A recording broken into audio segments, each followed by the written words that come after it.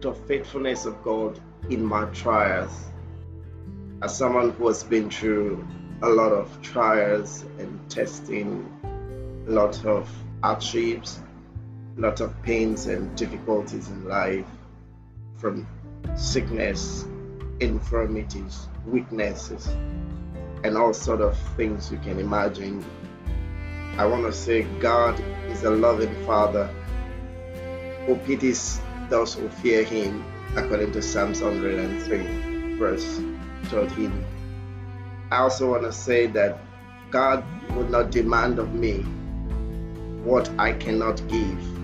God will not ask me to give what I don't have in my hand to give. God will not put me to test where I have no chance to succeed or to pass. God is faithful. He will not permit me to be tempted or tested beyond my faith and my capacity of grace, according to 1 Corinthians chapter 10, verse 13. There is no temptation that is taking me that has not happened to any man before, but our God is faithful, who will not permit me to be tempted or tested beyond my ability. In fact, Scripture says that I have grace according to the measure of the gift of Christ or the gift of God in me. And the Lord said to Apostle Paul in his great trial and suffering, "My grace is sufficient for you, and my strength is made perfect when you're weak." I found solace, I found rest in that scripture, that in my difficult trials, in my trying times, God's grace is sufficient for me, that I can relax and rest upon His faithfulness, His love, and His compassion. When I read that Psalm 103, verse 13, that God pities me as a father pitied his children. And Jesus speaking in Matthew chapter 7, that if you, being evil, knows how to give good gift to your children, God, your Father, will give better things. So I am rest assured of God's faithfulness even in my trials. One confidence I have in Him, that is God, is this: I know that God's commandments are not grievous, and when it seems as if He's administering discipline to me as a person, it is a sign of His approval upon my life. It's a sign of His love for me. The book of Hebrews chapter 12 speaks to this effect, that God approves us when He disciplines us. I want to read Hebrews chapter 12, verse 6. "For whom the Lord loveth, He chasteneth, and purgeth every son whom He receiveth." God proves that He loves me each time He permits me to be disciplined or even allowed a trial in my life. And until my obedience is complete, will He be able to judge disobedience through my life. I love the fact that my Lord, my perfect example, according to Hebrews chapter 12, verse 2, the author and the finisher of my faith, had to learn obedience through suffering. God had to put him through the greatest trial any man can ever go through. And by the grace of God the Father, he passed and he came out victorious and successful. And this is a confidence, because he came out on the other side victorious. I am also coming out victorious. If Christ did it, there's a scripture in Philippians 4:13 that I can do all things, including my trials. In all of my temptations, I can be victorious through Christ that strengtheneth me.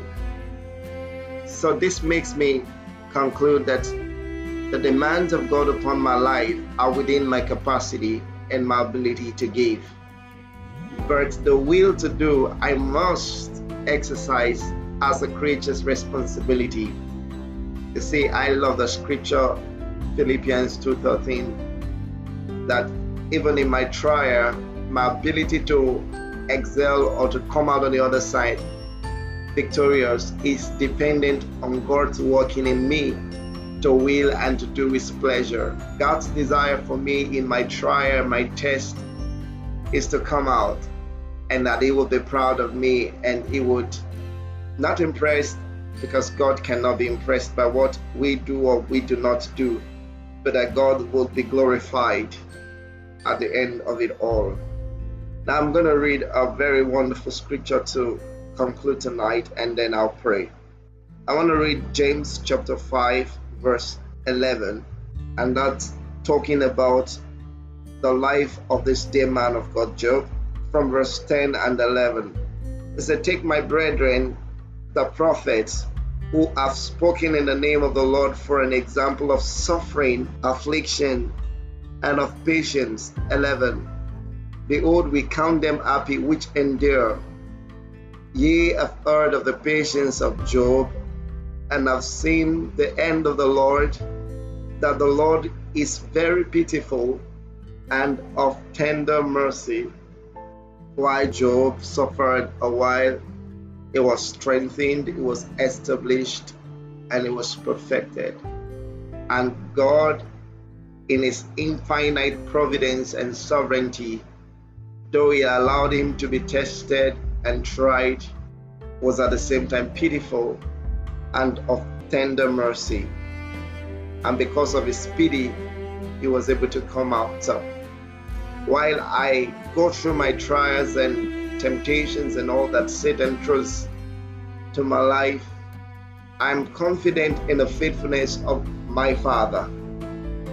Sometimes we look at God as though He's irresponsible, but He's way responsible. He's far much responsible than any man on earth. He is better than my Father.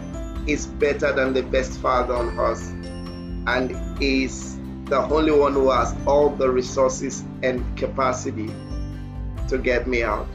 And I bank on His faithfulness. I trust solely in His faithfulness when I go through my trials. Do you believe the same? Are you trusting God in your trials? Do you count it as joy when you go through divers of testings and trials? Do you know that the trial of your faith worketh patience? Do you know that the trial of your faith is far better than gold, which is tried in fire, and at the end of the day perishes? But your faith is being tested unto the praise of the Lord. My faith is being tested that I might show for the praise of Christ in a crooked and perverse generation, as a sign and testimony to the world that our God is indeed faithful. Lord, I want to thank You for everyone who's going to listen, and some who have proved You over and over that You are indeed faithful. And I one very difficult challenge or the other at a time like this, I speak, Lord, in the name of Jesus Christ, that peace be still to every storms in their lives.